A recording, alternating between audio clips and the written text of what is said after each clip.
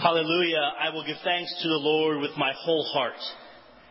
In the assembly of the upright, in the congregation, He has shown the people the power of His works. The work of His hands are faithfulness and justice. All His commandments are sure. O God, may the words of my lips and the meditation of our hearts be acceptable in your sight, so that your word might come alive this morning and your kingdom would be built here in Concord. Amen.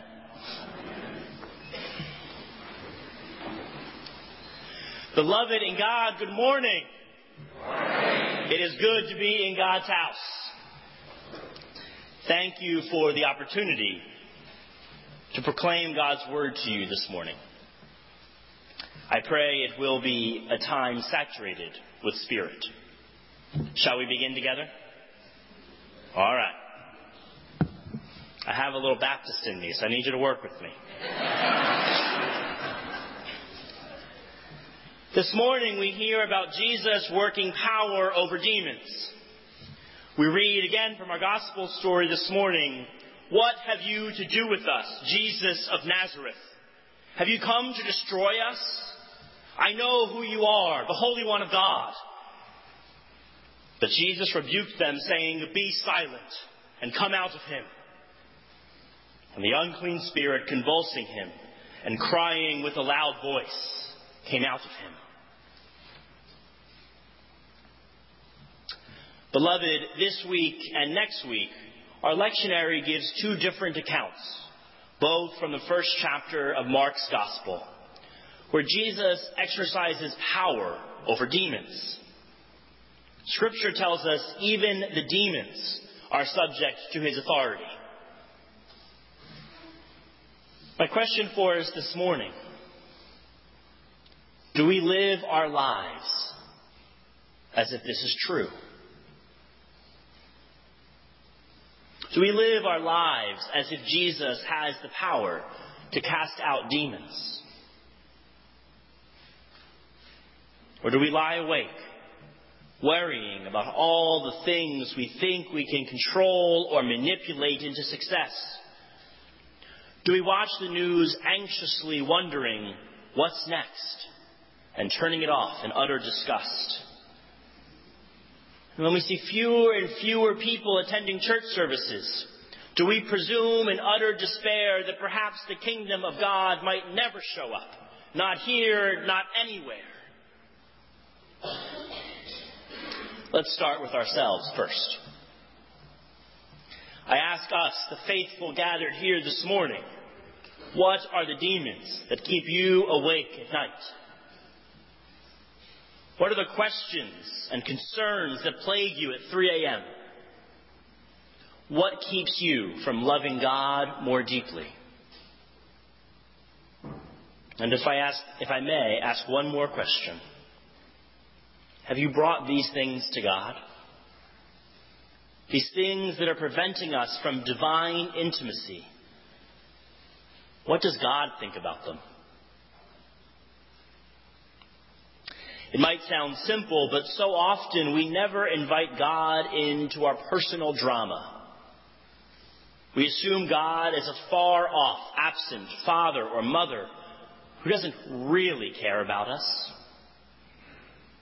We think the good news of Jesus Christ is simply too good to be true, so we never try it on for size.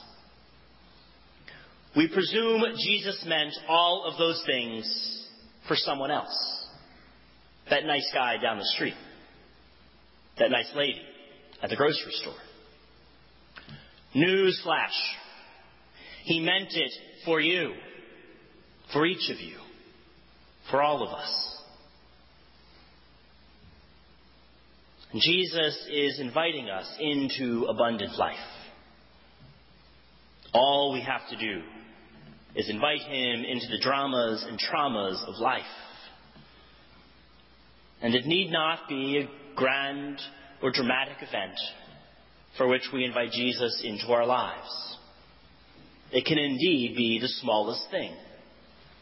For example, Jesus, if this red light does not change, I am going to scream. Jesus, if my grandchild doesn't get into that summer program, I don't know what we're going to do. Jesus, if we don't have enough volunteers for this event, it's not going to happen. Bring it all to Jesus. See what he has to say about your life. Secondly, I ask us the question, what are the demons that plague our country? And no, this is not the moment when we get to insert our least favorite political figure of the week, nor is it the moment that our favorite political figure becomes the new Messiah. It is the moment of the sermon where we examine our country's history. For example, the way that chattel slavery was among the most brutal form of slavery this world has ever known. We never paid reparations to the slaves. Instead, we paid reparations to the slaveholders. And we continue to be perplexed when we experience deep issues of systemic racism. There are some good organizations working against this reality. The Equal Justice Initiative, founded by Brian Stevenson, and the Whitney Plantation, a museum in Louisiana, entirely focused on the institution of slavery. What does Jesus think about our issues of racial exclusion? Have we asked Jesus to guide us into holy living as a nation? We also could examine how this country sought farm workers from Mexico during World War II in a program called the Braceros Program. As people went to bravely serve this country in World War II, Mexican people were brought to farm the fields. When the war ended and their service was no longer required, they made the workers undocumented overnight. We don't hear these stories when we debate the needs for immigration reform. Instead, we demonize immigrants, making them the bad hombres, in the hopes that once the immigrants leave, all of our problems will simply evaporate. The factory jobs that people seek will return overnight, and the Rust Belt will once again experience prosperity.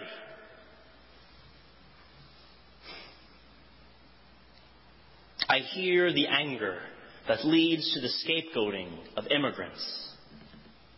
But if I've learned anything from my work with immigrants and refugees, I've discovered that as a people, we must wrestle with our own history as a country around immigration and realize that immigrants are not the problem.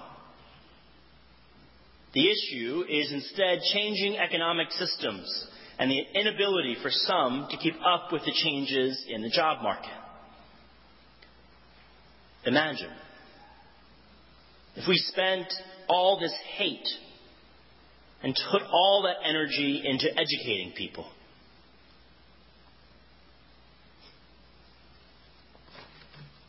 Dreamers, those confined to despair, black, white, brown people, regardless of where they come from or where they are going.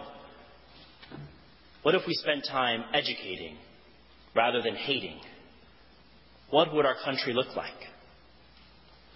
What does Jesus desire for our nation? How does Jesus desire to heal our nation around the issue of immigration? Finally, I ask us, what are the questions that plague our church?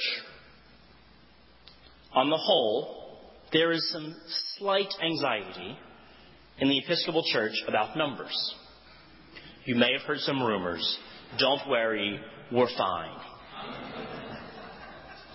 People say to me, the evangelical churches are growing and we're shrinking. What are we doing wrong? We're going to die. To which I always try to offer some perspective. First of all, yes, we are all going to die. People, congregations, even entire church systems are prone to dying. Part of being alive means that death is a real possibility. And we are a people committed to the story of resurrection. So if God calls us to die, we are assured of resurrection.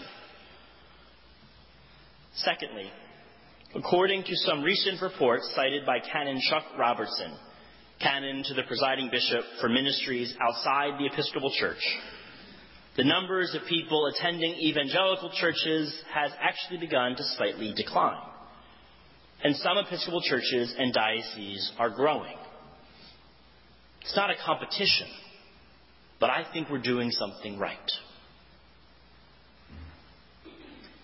If we want the church to live, it's up to us.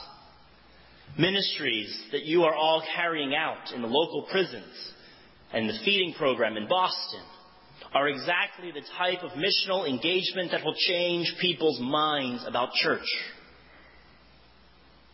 Again, what does Jesus say to us?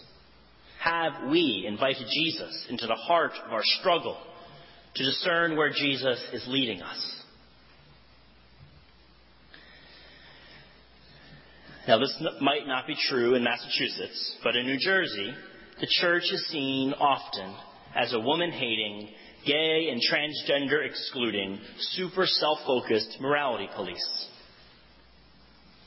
We, as the Episcopal Church, offer a profoundly different branch of Christianity.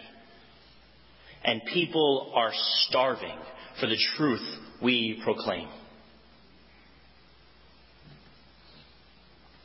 Your engagement out in the world has the opportunities to transform lives, to transform trauma into grace, and to heal people who presumed they were beyond healing. Jesus has power over demons. But so often we settle for a nice, happy Jesus who simply smiles at us all day long from a lovely picture above Grandma's fireplace. Now, I love Grandma's fireplace, but Jesus is so much more than that. I challenge us today to invite Jesus into the muck of our lives. Bring him to your hurt, your pain, your frustrations. No matter how silly and inconsequential it might seem, invite Jesus into your life. And take Jesus at his word as grace pours into your life. And if you struggle amidst this process, which, if you're anything like me, struggle will come, there are so many resources to help you along the way. Retreat centers, meetings with clergy, spiritual reading, and spiritual directors, all committed to helping us grow in the love of God in Christ Jesus. I believe in the profound possibility that Jesus wants to be involved in your life. And this involvement can change our lives and transform our broken world into the very kingdom of God. And it's up to us. One final point. Just before I came here, I received a phone call from a parishioner and her friend who cared deeply about a 7th grade boy named Osama. He is a refugee from Syria. And after unspeakable tragedy and triumph, he and his family were given an incredible gift of coming to the United States through our refugee resettlement program. He now lives in Springfield, Massachusetts, and is struggling in the school system there. The war seriously disrupted his schooling, not to mention his migration, and he's far behind his grade level. Many good people are working to enroll him in a boarding school for high school, but he needs 1 year in a good school system to catch up on all that he's lost. As a result, his family and many wonderful committed volunteers are looking for a family in Massachusetts that won't mind one more kid as part of the family for 1 year. If you know of someone, let me know. I do believe these are the moments when the kingdom of God invites us to be the co-builders with the divine, so that we might create communities of kinship, such that God would recognize them. I'm here today, preaching to all of you, because your rector saw something in me that I could not see in myself, invited me to be the pastoral care intern,